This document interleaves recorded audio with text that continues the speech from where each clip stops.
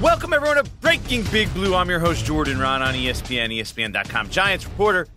And we're here in Week 17, and we're going to get straight to the WTF portion of this episode because, this is crazy town stuff. The way everything has unfolded, the Giants are 5-10. 5-10. They have a chance to make the playoffs. Think about that for a second.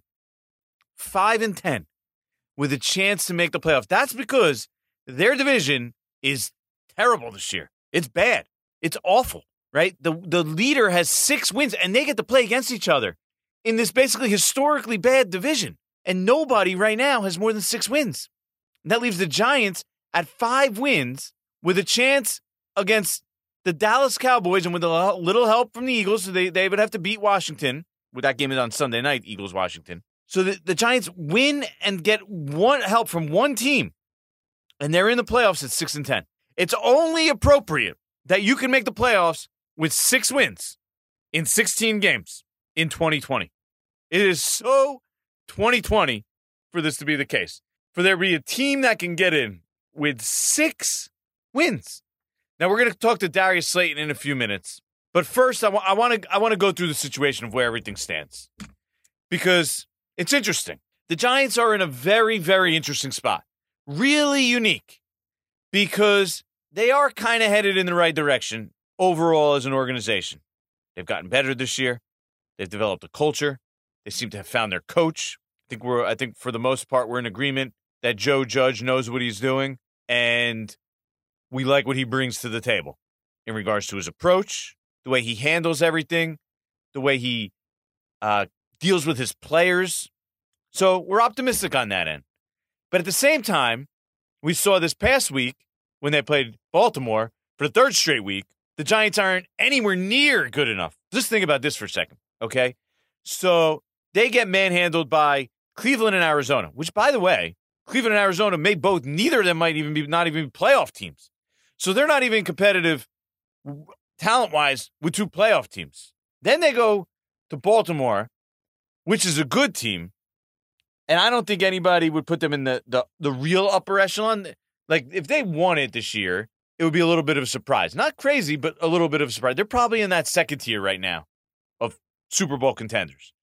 Right? That top tier is probably New Orleans, Green Bay, and Kansas City. And then I think that next tier is probably the, Baltimore, Buffalo, Seattle's of the world. Might be leaving out a team or two, but I think for the most part, those are the real contenders. I'm not a real believer in the Colts. The Steelers, I think they've taken too many blows. If they had Bud Dupree and Devin Bush on their defense, that's a way different defense. I don't think they're at that level of defense that they were earlier this year. And then the offense, we hear about their problems all the time. But we're not here to talk about the Pittsburgh Steelers.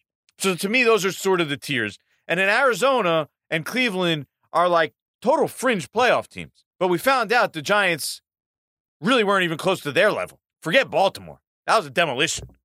The Ravens could have done whatever they wanted. What was the final score? 27? They won by 14. But it could have been worse. They win by 14 or did it end up being 21? I don't even remember. Because the Giants scored that late touchdown, and then I think Baltimore was going to score it to make it 21, actually. Then they fumbled. So, yeah, it was 27-13. So they won by 14.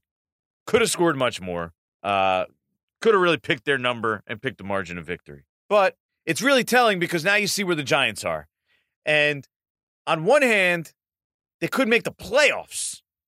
And on the other hand, they're trying to decide, I believe, if the general manager deserves to stay.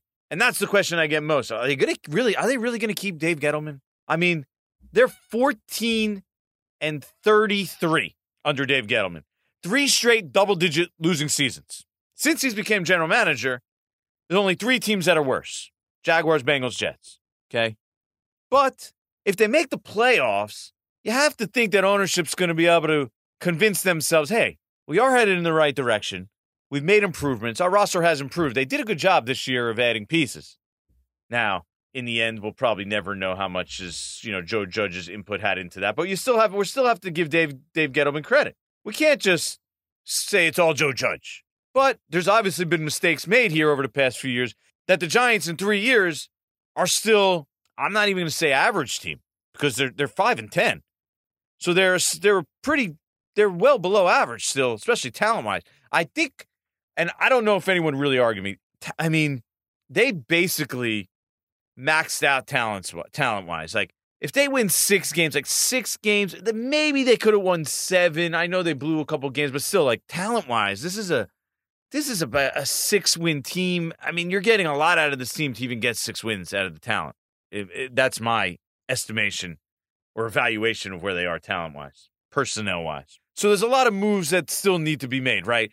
Their offensive line is still questionable. The tackle spots, they're playing Cam Fleming right now and Andrew Thomas, who has had a very, very shaky rookie year. I mean, look, sacks is a very subjective thing, but I think the number that when I looked it up in our ESPN database was like, and who you credit with giving up sacks, it's very subjective. We don't know the actual calls, and a lot of times it has to do with that of who's responsible for specific sacks. But anyway, last I checked, at the end of this week, Andrew Thomas was at like number 1 of most sacks allowed. It was 16. No, I don't think he's really responsible for 16 sacks ultimately, but that's what the tally was without knowing the calls, knowing where exactly you should direct blame.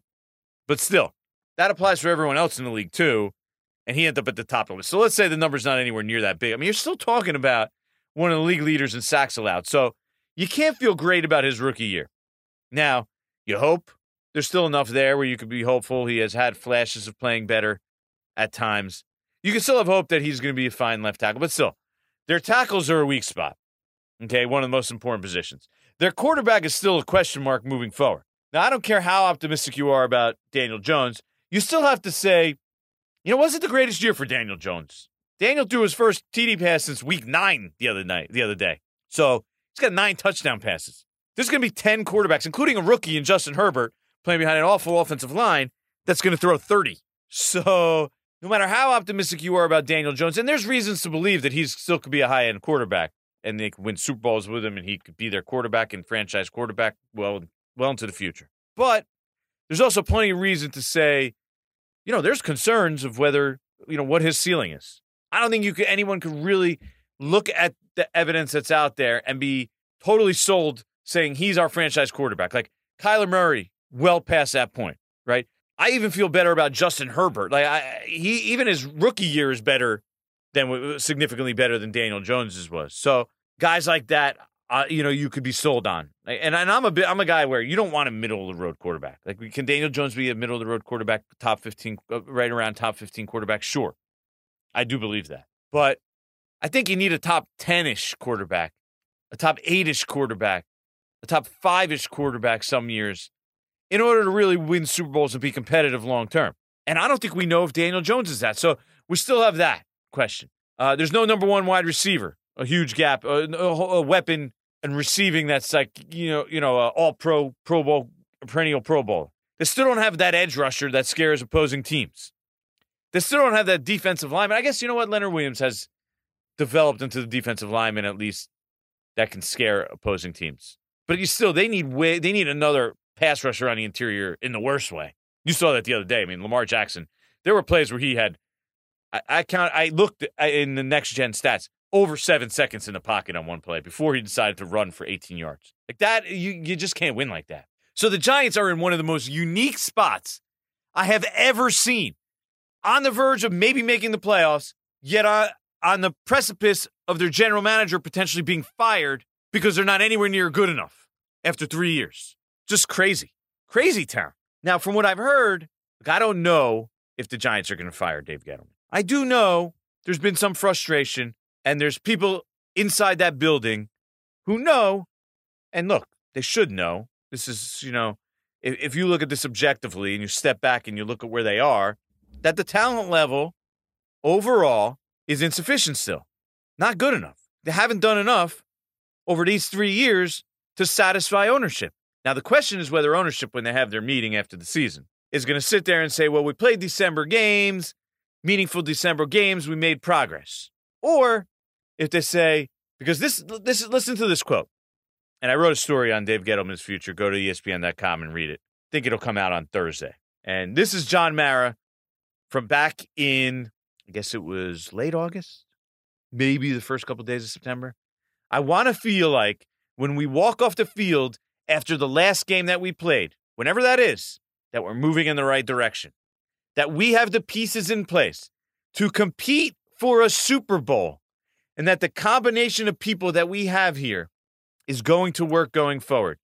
That's what Steve Tisch, and I need to feel like. Now, they can convince themselves they're moving in the right direction pretty easily, especially if they're in the playoffs. But they're probably going to have a hard time if they're realistic, saying we have the pieces in place to compete for a Super Bowl, because they need a lot more pieces to get there. Like, next year isn't even realistic to compete for the Super Bowl. Next year, you want to kind of make that step, be like a real playoff contender. Like, they're a playoff contender only because their division stinks right now.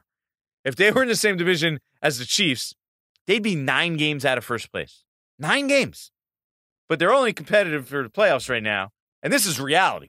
This isn't hating. This is just, you look at the facts. They're only competitive because they play in one of the worst divisions of all time.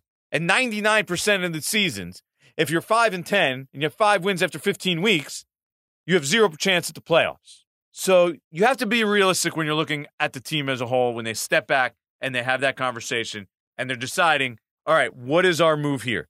Do we want to get a guy to align with our new coach? Because the new coach has been aligned with a general manager who, quite frankly, in his first 2 years, did not put a lot of the pieces in place that they need there to win a Super Bowl. Heck, if you step back and look at it right now, and Saquon Barkley will be back next year, I understand. But right now, here's the evidence. They had the 2 pick, the 6 pick, and the 4 pick in 3 years. Okay? The 2 pick, Saquon Barkley, had 2 injury-marred seasons out of 3. Okay? Not much he could do about that. But that's the facts. The number 6 pick, we're 2 years in, and it's hard to be completely sold that he's the guy. And he's going to blossom into a top 10 quarterback. So the jury's still out on him. I still have some optimism, but I also have some pessimism. I think I'm being realistic there, and I think if you're being realistic about Daniel Jones, you have to think that those are still the possibilities of what he is as a quarterback. And then you have the number 4 pick, who knows what he's ultimately going to be, but the evidence that's out there, the tape that he put on the field, wasn't great in his first year. So it's entirely possible he's just ends up being an average tackle. It's not out of the question. It's not out of the realm of possibilities. The range of possibilities, I mean, that's clearly in there right now. Like, stud, lockdown left tackle. I mean, it's not the favorite right now of what his career evolves into. It's still a possibility, but I don't think you're going to look at his rookie year and say, yeah, that's where he's headed. We know this. We could feel confident about that. So, 3 premium picks, still a heck of a lot of uncertainty. And that's why we're sitting here discussing the general manager's future at the same time, simultaneously, with the Giants potentially making the playoffs. Wild. Let's go on to our guest right now. Let's talk to Darius Slayton. On to the next one. Enjoy all your favorite sports like never before at BetMGM. Sign up using code FIRSTTAKE and receive up to $1,500 back in bonus bets if you don't win your first bet. When you register with BetMGM, you'll get instant access to a variety of parlay selection features, live betting options, and the best daily promotions in the business.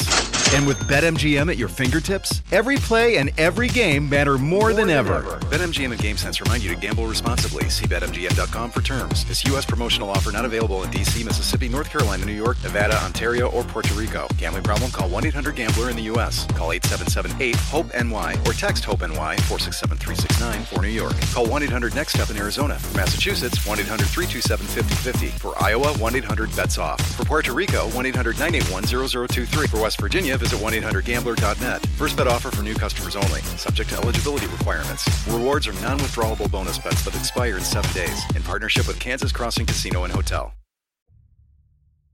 All right, we have Darius Slayton here, one of the Giants' top playmakers, also a member of the Budweiser Team Zero team, which starting today is launching a new campaign, and there'll be a dry January with Team Zero. Darius, you're in a pretty good group there alongside Dwayne Wade, George St. Pierre, a bunch of other, Kevin Kistner, a golfer. Explain to me what is this? What is it that Team Zero is all about? Essentially, Team Zero is a group of coaches and athletes from around the world who are coming together to help keep each other motivated throughout dry January and help consumers along the way. So, yeah, I mean, look, Christmas time, you have New Year's. You figure January is the ideal time, right, to go dry. I mean, it makes perfect sense to me. Trying to catch people, making that New Year's resolution. Hey, I'm going to drink a little less here or there. This is the time to do it. We're going to have a dry January.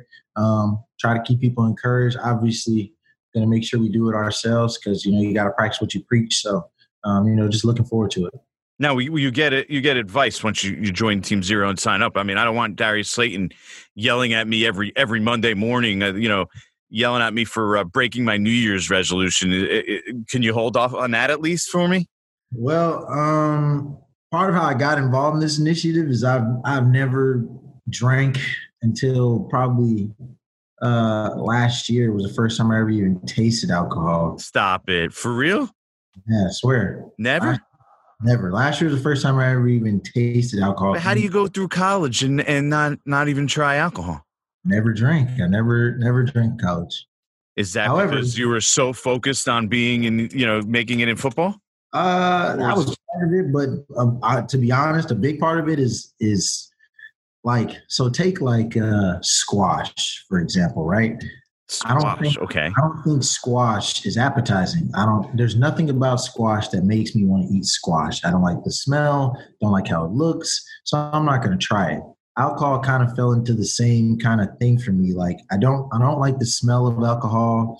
I hate the smell of alcohol on people's breath. Like everybody's been out in the bar and somebody's been drunk and talking to you 2 inches from your face. So that combination of things, I never had any desire to try it. But I say all that to say, I've had to get on to many people over the span of my life about it. So I would happily add you to the list of people that I have to keep reminding. So Budweiser Zero, that's just right up your alley then. Yeah, it won't be a hard dry January for me because, like I said, I don't drink. Since then I think I have maybe I tried wine one time since then. It was terrible. Won't be doing that again. So it won't be dry January is just dry for me. I'm dry all the time, so it won't be a challenge for me, but I will be happily supporting others in this endeavor. Helping out everybody who has to get over and get themselves on track after Christmas and New Year's. So there we go.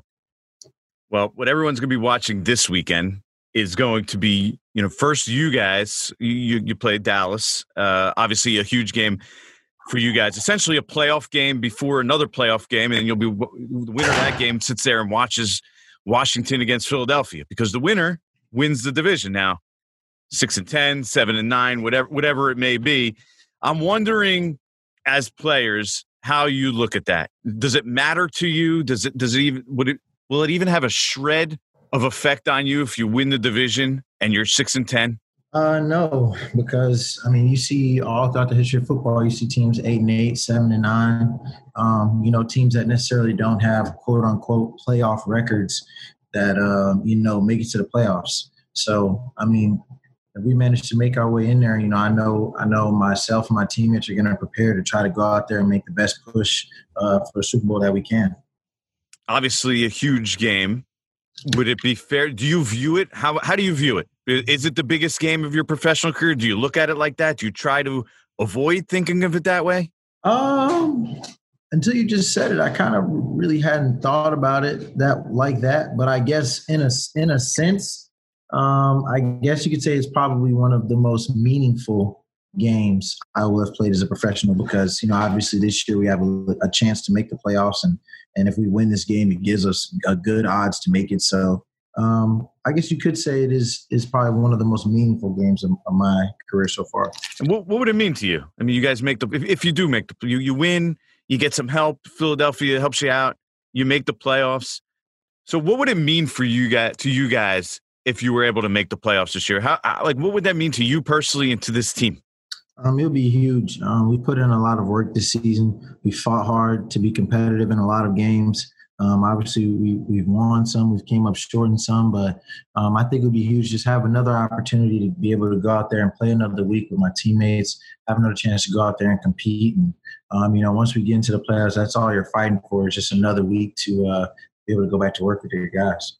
And for you personally, let's talk about your season, right? Mm-hmm. You start off, your production's up there. It's kind of tapered off in the second half of the season. You won't say it, I'll say it. It kind of coincides with the fact that you were banged up for a little while. So what do you make of your overall season so far? I definitely could say, I know I've gone out there every week and I've tried to perform at the best of my ability. Obviously, I haven't performed up to my own personal standard every single time I've been out there this season for a variety of reasons. But, like I said, I've got one more opportunity this week and hopefully we get the job done. I'll have more opportunities to go out there and compete at a high level. I'm curious what you think to the idea of, okay, the league kind of has a book on you now, right? So they know, okay, maybe this is the best way to attack Darius Slayton. Have you noticed that? And then what's the play off that for you? Like, what's your response? How do you then, what's your answer to, okay, they're going to play me, let's say, super physical at the line of scrimmage. They want to beat me up. Now I have to come up with the counter. What is that for you? I guess maybe I've come across a little bit of that this year, and it's kind of one of those things that you don't know. It's nothing that you can know beforehand, so kind of as the game is going on, you feel out how guys are playing you. You try to get a feel for how the defense is playing the offense as a whole, right? Because, you have a lot of different dynamics going on in offense. Right. In one piece, and you have a guy like Evan Ingram, Sterling Shepard, guys like that. Those are also people that you have to account for, that other opposing teams have to account for heavily. So, just trying to find my way to operate once I figure out what the defense is trying to do and try to find a way to make plays. So, okay, this has been obviously not the normal season, right? So I want you to take us through what's a pandemic season like? What's it been like for you guys? I mean, when's the last time you saw your family? What do you do for Christmas? What's Thanksgiving like? Do you get to see your family at all? Take us through what it's been like for a player going through this. It's been interesting, I guess is the word I'll use. I don't know if I've ever played a game in my life that I had no family members at. Right. And I've played almost every game, I think with the exception of one, with no family members there. So that's definitely a major change for me. I think I've seen my parents maybe once, seen my sister once over the span of the season. So obviously, I'm used to seeing them a lot more, but just kind of found a way around it, through phone calls or Zooms. You try to find time. Like for Christmas, obviously there was nobody here for me for Christmas. So for me, it was another day, wake up, meetings, go to practice, come home. But so you spent Christmas Day by yourself in your apartment, or where? I'm assuming you live in an apartment. Yeah, I mean, it's kind of was nothing else to do, but we had a little family Zoom. So I mean, I guess that kind of helped give somewhat of the feel there. Did you even get a meal? You don't even have a Christmas meal? Nah, I did not. Yeah, so you're taking home from the facility food or something? Yeah, pretty much that, and whatever was open, So that just seems wild. You're also working from home during the week, right? So yeah. what's the you're doing meetings essentially several days a week from home, virtual meetings. That's what the season has come to. So take us through what that home setup is like. Where are you doing meetings? How do you set up? Do you try and be at a desk, or do you sit on the couch? Or I'm curious, what do you see, and do you judge other guys and say, oh, well, wow, he's doing that in the middle of the meeting? Yeah. I mean, I sit at this table I have in my house in a chair because I can't. If I sat on my bed or on my couch, I would get comfortable, and I can't. I know I'll probably nod off, especially because every meeting we ain't talking about, wide receivers and routes. There's run portions of the meeting. There's portions of the meeting where it's talking about protection, stuff like that. So, I probably wouldn't be able to maintain my focus as well, being comfortably laid up on my couch. So I try to sit in this chair at this desk and just stay locked in. And there's no turning the video off. Is that a rule? Because I know Joe said. I mean, I asked him once. He said basically, if I don't see your eyes, you're basically not. You're not even there. You're basically counted as absent if your video's not on. Nah, yeah, I've been very adamant about having your camera on and being bright-eyed and bushy-tailed.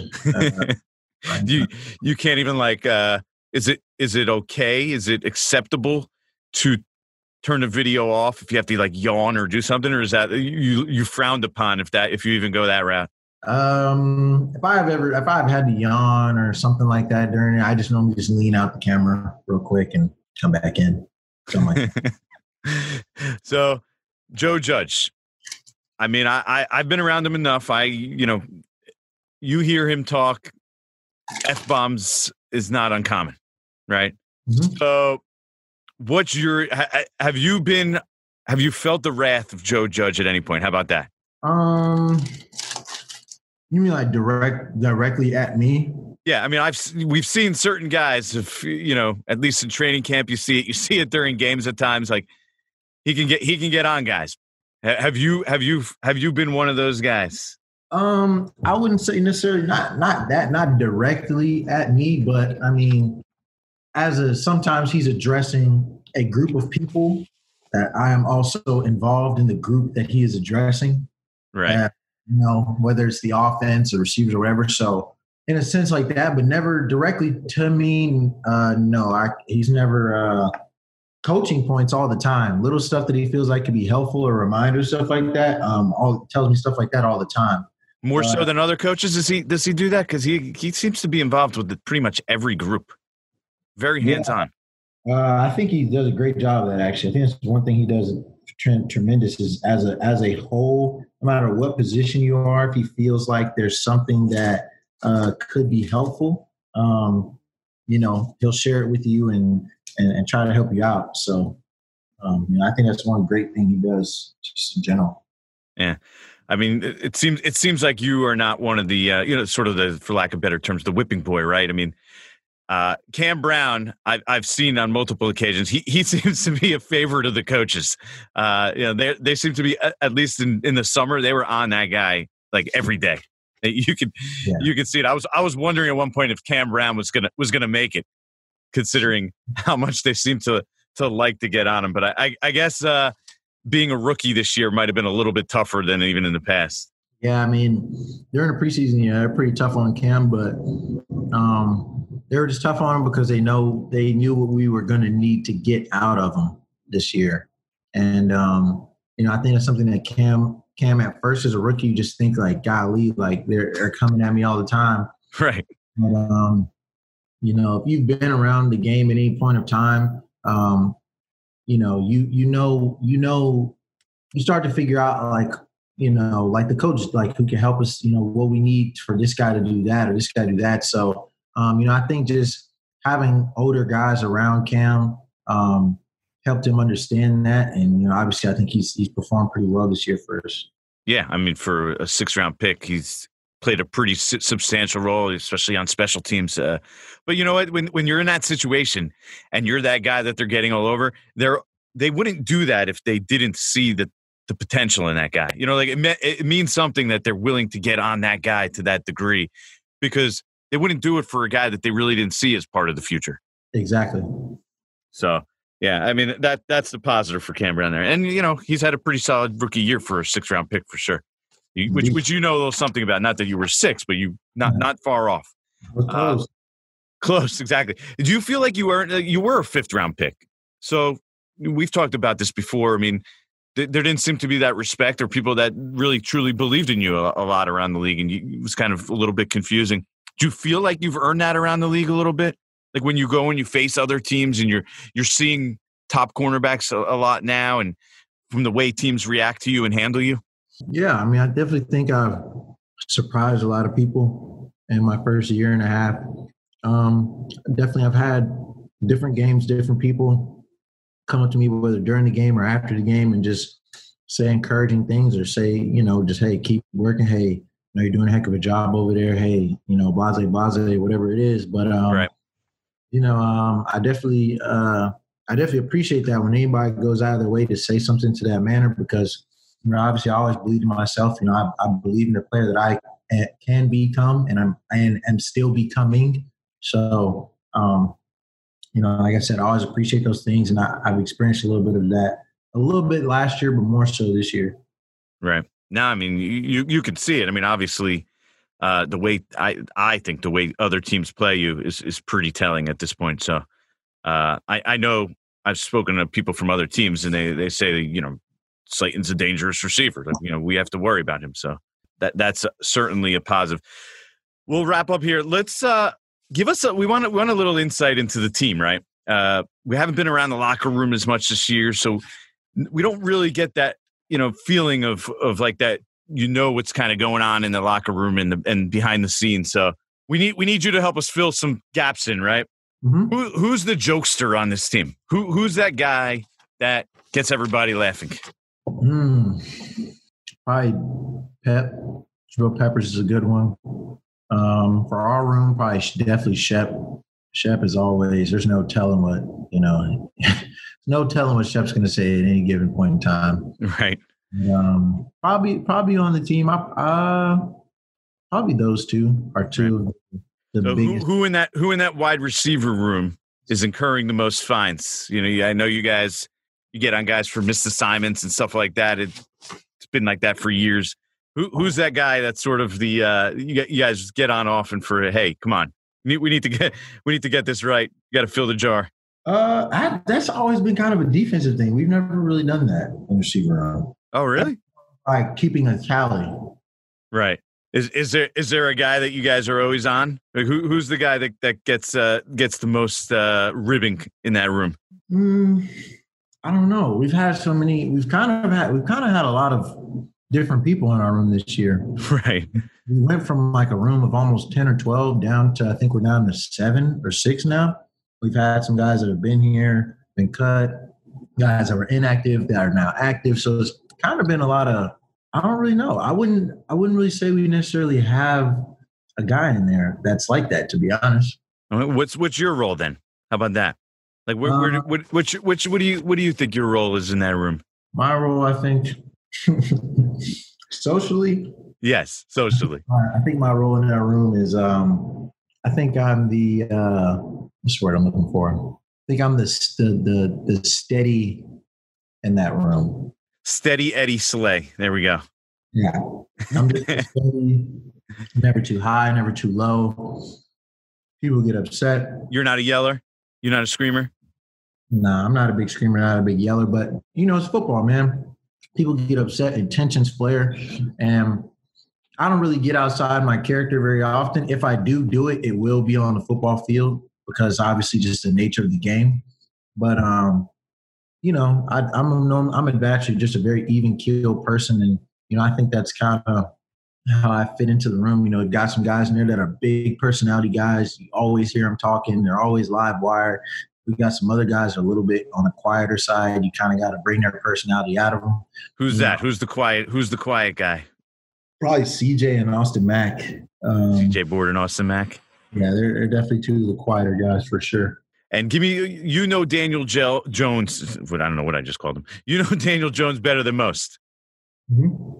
Let me know something about Daniel Jones that other people might not know. I think his competitive spirit is very underrated. Yeah? I think that. Give me an example of that. So, okay, let's take San Fran game, for example. I think he ran some sort of a quarterback run.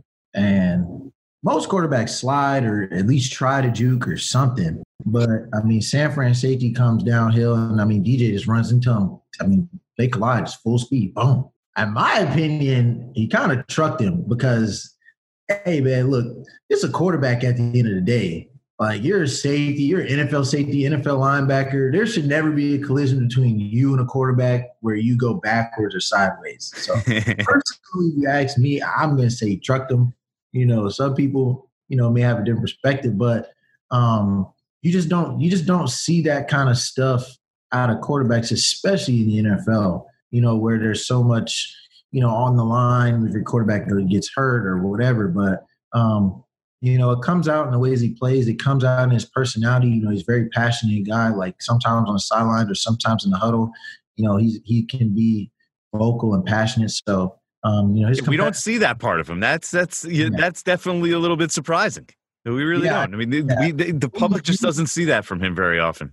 No, you wouldn't see it from him at all unless you're ever out there. That's kind of the thing. Unless you strap on a helmet and you get out there, you get in the hood, it's kind of something that he never really, that part of him never really comes out in any other facet, but it's definitely something that shows up in games, and it's inspiring. Yeah, because he certainly comes off as steady Eddie. I'll tell you that. Like he's going to say the same things over and over. He's not going to get overly excited. When he talks outside of football, it's very. He's Mr. Steady Eddie for the quarterback group, it seems. But then you tell us that might be a misconception. So I'm interested. We need to bring it out of him one day. You think maybe one day Daniel Jones will be like, be able to talk to the media or talk publicly and be this energetic, fiery guy that you guys see? Is that ever going to happen? No, probably not. Probably not. He's too composed publicly, darn it. We got to get that out of him. That's a goal. One day. We hopefully, he's got a decade, 10, 15 years. So we got a while to go here, a long time to work with him. All right, so you got to help us out here. I'll try to egg him on. All right, put in a word for us. Darius Slayton, working with Budweiser, Team Zero, making it big. He's a big timer now. This is how he's in a group alongside Dwayne Wade. Okay, one of his, like you said, somebody he grew up watching. George St. Pierre, Kevin Kisner, a pretty good group to be in. Appreciate your time for coming on. No problem. Appreciate you having me on. On to the next one. This podcast is proud to be supported by Jets Pizza, the #1 pick in Detroit-style pizza. Why? It's simple. Jets is better. With the thickest, crispiest, cheesiest Detroit-style pizza in the country, there's no competition. Right now, get $5 off any 8-corner pizza with code 8SAVE. That's the number 8, SAVE. Go to jetspizza.com to learn more and find a location near you. Again, try Jet's signature 8-corner pizza and get $5 off with code 8SAVE. That's the number 8, SAVE. Jet's Pizza. Better because it has to be. Robert Half research indicates 9 out of 10 hiring managers are having difficulty hiring. If you have open roles, chances are you're feeling this too. That's why you need Robert Half. Our specialized recruiting professionals engage with our proprietary AI to connect businesses of all sizes with highly skilled talent in finance and accounting, technology, marketing and creative, legal, and administrative and customer support. At Robert Half, we know talent. Visit roberthalf.com today. All right, that's Darius Slayton, 48 catches, 729 yards, and 3 touchdowns right now heading into Week 17. Actually, pretty, almost identical numbers to what he had last year, except the touchdowns are way down. I mean, we knew that. He had 48 catches last year and 8 touchdowns. That TD per catch rate was pretty unsustainable. Yards per game down a little bit, catch percentage down 5%, and yards per target down pretty much a yard.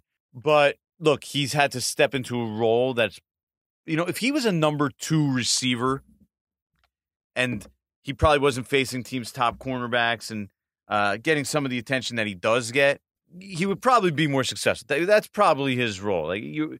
Look, this wasn't what the Giants intended for. It's okay, he's our number 1 receiver. Let's kind of put him in that role and have him, go out there and dominate and finish with 90 catches and 1,300 yards. That probably wasn't realistic.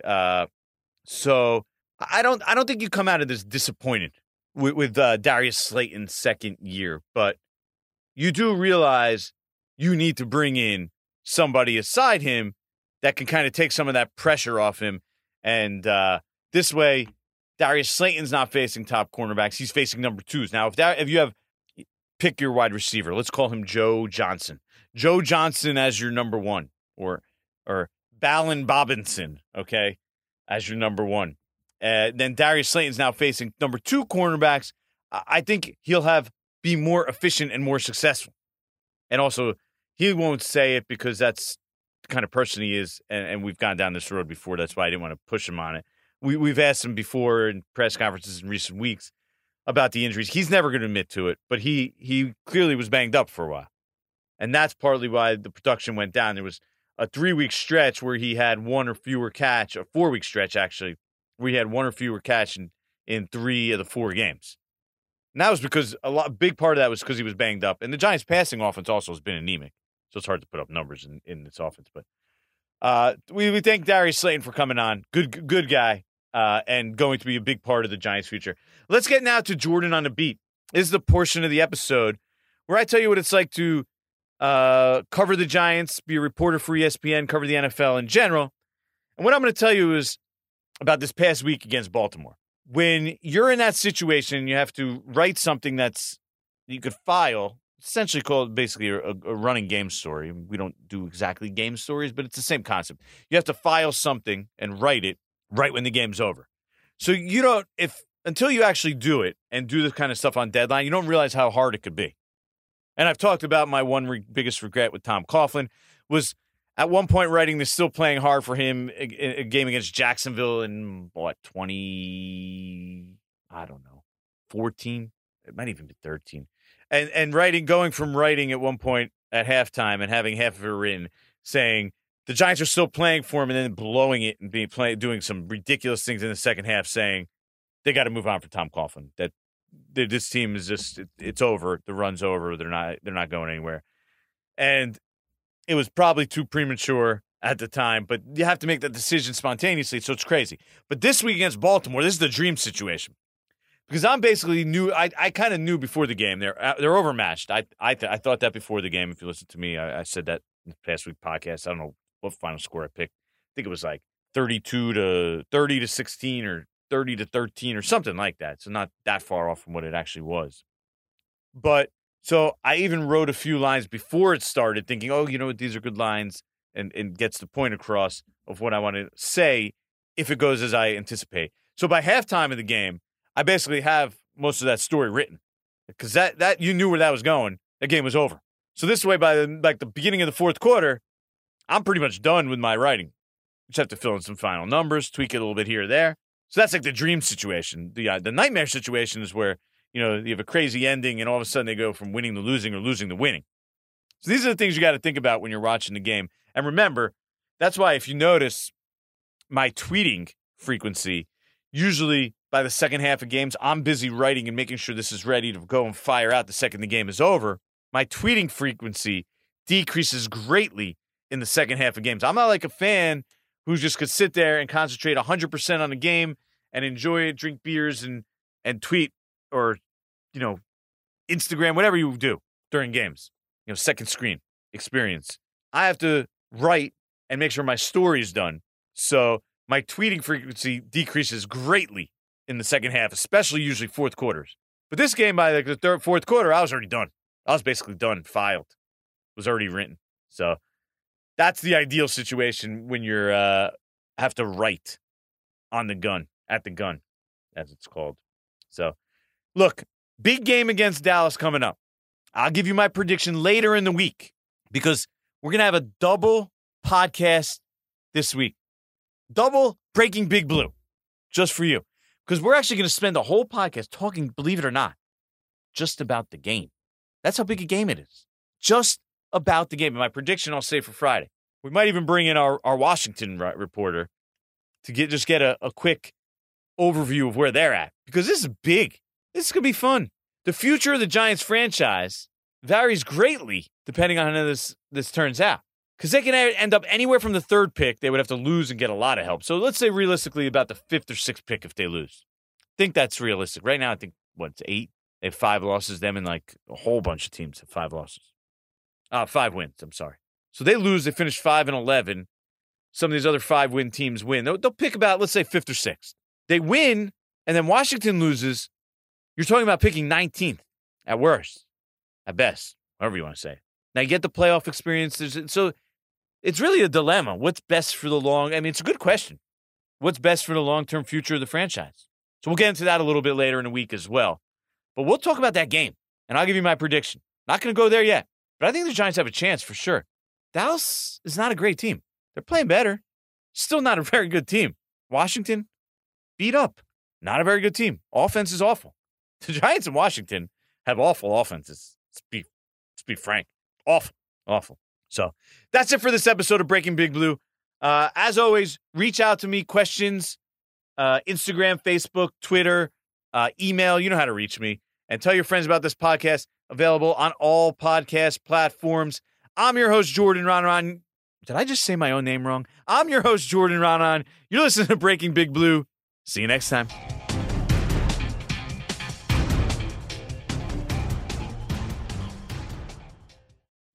Robert Half research indicates 9 out of 10 hiring managers are having difficulty hiring. If you have open roles, chances are you're feeling this too. That's why you need Robert Half. Our specialized recruiting professionals engage with our proprietary AI to connect businesses of all sizes with highly skilled talent in finance and accounting, technology, marketing and creative, legal, and administrative and customer support.